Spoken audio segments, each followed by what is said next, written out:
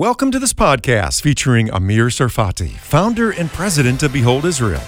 Behold Israel provides biblical teachings through its tours, speaking events, and social media. It's also a reliable and accurate source for developments in Israel and the region. Amir's live updates and teachings are based on God's written word. Connect with Behold Israel on Telegram, Facebook, YouTube, and Instagram. Download our free app, available on Android and Apple under Behold Israel. So here we are, right at the Jordan River, where Jesus was baptized by John. To the best of my knowledge, John wasn't a Baptist. John was a Jewish descendant of priestly family who called for repentance. He was a voice calling in the wilderness, "Prepare ye the way for the Lord." And Jesus himself was indeed the one for whom John prepared the way.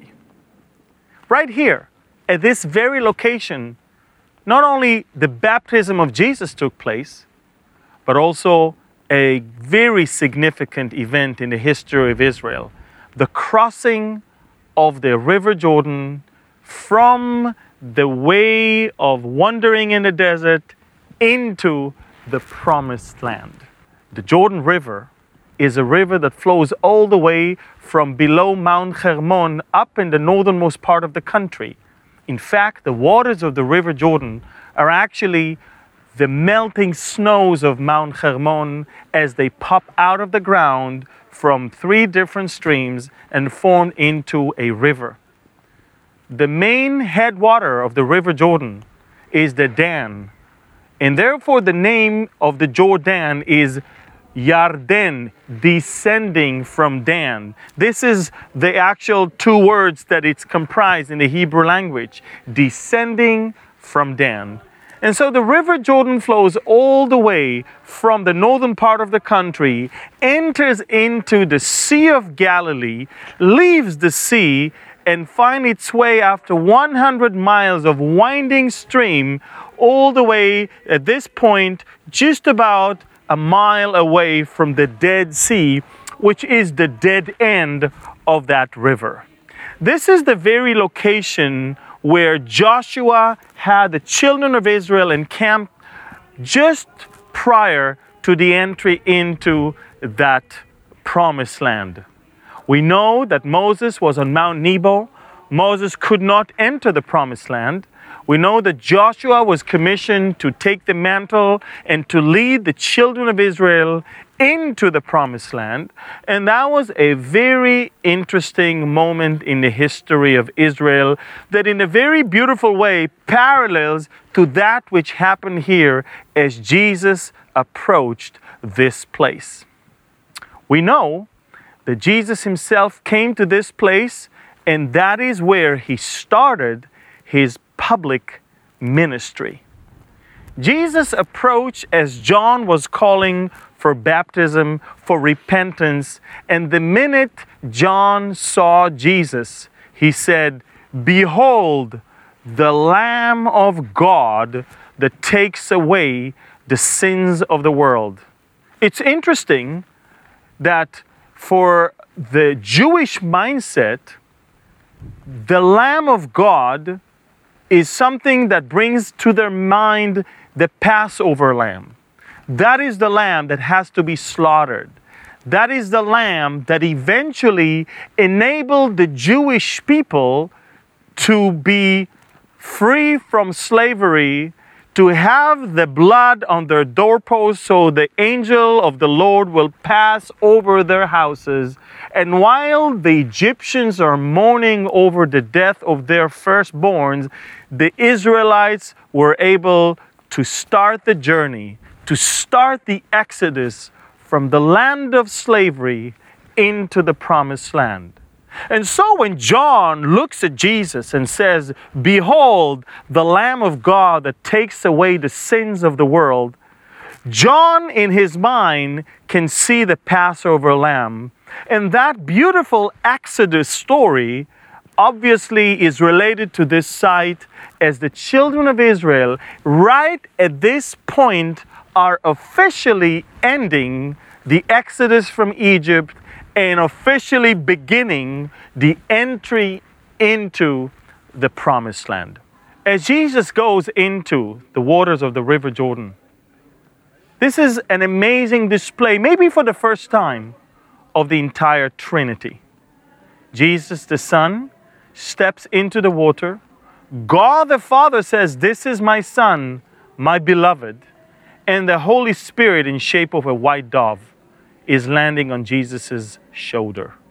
What an amazing display of the Trinity of God, of the Godhead Himself, right here in this location. But 1,500 years earlier, another amazing display took place here. The Bible says that as the children of Israel set their foot right into the waters of the River Jordan rolled all the way back, and a stack of, or a pile of water was going all the way up to the sky. More than 1 million Israelites had to cross the River Jordan at the same time from the east into the promised land to the west. What an amazing display of the power of God, of the might of God, of the strength of God, and of the sovereignty of God. Jericho is just on the other side. The Bible says that the children of Israel were exactly opposite of Jericho. We are right now exactly, geographically, opposite the city of Jericho. I find it amazing to see more parallels between the stories, as in preparation for the entrance into the land, it was a task of the priests to carry the Ark of the Covenant and to step by faith into the waters of the River Jordan. You might find it hard to believe, but the River Jordan that is right now here below me, right next to the Jordanian side where there's some Jordanian soldiers right now, the River Jordan can get to a level that will leave me under the water right now. In fact, while being the deputy governor of Jericho and the entire Jordan Valley, I experienced myself a visit to this very site where the waters of the river were above my height right now. The Bible tells us in the book of Joshua chapter 3 that as the children of Israel were about to cross into the promised land, the River Jordan at that time was overflowing, was actually overflowing on both sides. This was right after the rainy season. It was heavy, heavy rains that filled the Sea of Galilee, that filled Mount Hermon with snow, and of course created a very, very wild stream in the River Jordan that eventually brought the water all the way here in a level that was spectacular. It takes a lot of courage to set your foot into waters that deep, especially as you carry an object that is so heavy. The Ark of the Covenant carries within it the symbols of the sinful nature of Israel. It carries the 2 stone tablets with the 10 commandments. Tablets that were given because of the sinful nature of people. And these are the laws that the Lord God prescribed, knowing the sinful heart of mankind. It also contained a jar of manna, a way of showing how complaining the children of Israel were, wanting to return back to the pot of meat in Egypt, forgetting the grace and all the provision of God in the desert. So God reminded them that with the jar of manna. And of course, the staff of Aaron that was budding as a way to show the children of Israel that they had lack of faith, and he had to show them signs and wonders through or with or using that staff so they will eventually believe. Lack of faith, lack of thanksgiving, and a lot of sinful thoughts in their hearts and in their minds, all these together were represented with all the objects that were inside the Ark of the Covenant. In general, the sin of the world is represented within the Ark of the Covenant. And so I find it very interesting that the children of Israel had to step into the deep water of the Jordan River right here on their way into the promised land. That was, of course, almost 1,500 years prior to the coming of Jesus to go through the waters of the River Jordan at that time. I find it amazing to see the parallels between the two. As Jesus coming to the waters of the River Jordan, not really having to go through the water. If you think about it, Jesus didn't have to be baptized. It's not that he had sin and he had to be baptized for remission of sins. But Jesus wanted to set an example for all of us. Just as God rested on the seventh day, not because he was too tired, but he knows our abilities, he knows our capacity, and he wanted us to learn how to rest. The same manner, Jesus came and went through the water of the river in order to show all of us a great example of what we will eventually have to do in order to show a public display of our faith in him. Not just faith in him, but a public display of our identification with his death and with his resurrection.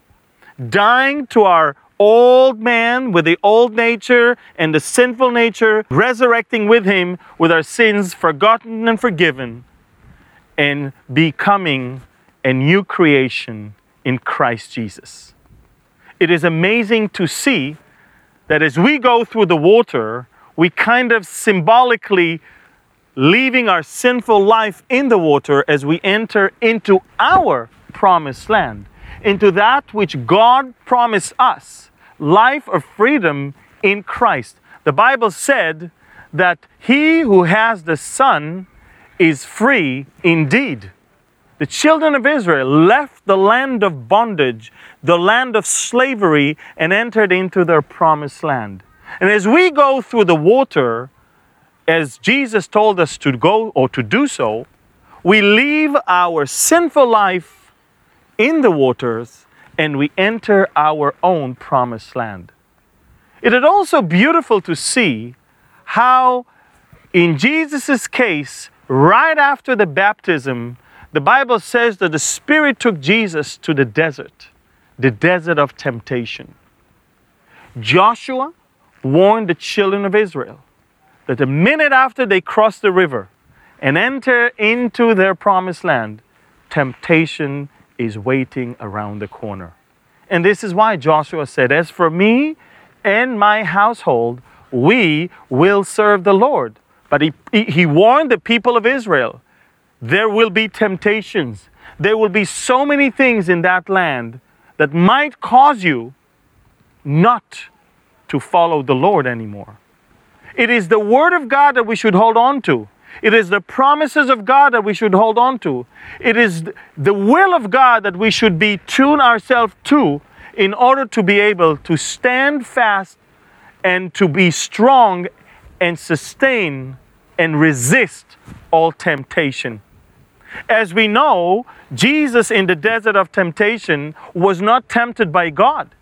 God allowed that temptation, but temptation never comes from God. It comes from Satan himself.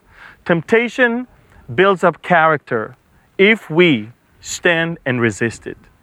This is a test, and we will never ever be able to stand that test if we're not grounded in the Word of God. Jesus used the Word of God to push Satan aside and to resist temptation. The children of Israel were warned by Joshua right here to hold on to the Word of God, to meditate on it day and night, so they will be able to resist temptation as they enter into the promised land. Where are you in your faith? Where are you in your walk with the Lord? Have you been baptized? Did your baptism really symbolize the death of your old person, the identification with Jesus' death? And did you come out of the water with the power of his resurrection? Are you a new creation in Christ? Do you know the Word of God? So once you enter into your promised land, and when temptation is around the corner, you can resist it and be strong? It's time for you to cross the Jordan of your life. It's time for you to have that major step of faith into the water, into the unknown sometimes, knowing that God is there to take care of you. It's time for you to leave the mentality of bondage, fear, and slavery behind and enter your promised land. It's time for you to get ready, to know that temptation is around the corner, but to be grounded in the Word. It's time for you to get over the fears and hold on with faith to that which is promised to you by the Lord. To leave behind you and abandon bad habits, bad company, and to enter into your promised land. If there's one thing that Joshua said to the people of Israel is, be courageous, do not fear. Courage can come from the Lord. You just need to ask for it. And as Philippians 4:19 says, and my God shall supply all your need according to his riches in glory by Christ Jesus. Cross your Jordan River. Enter by faith into your promised land.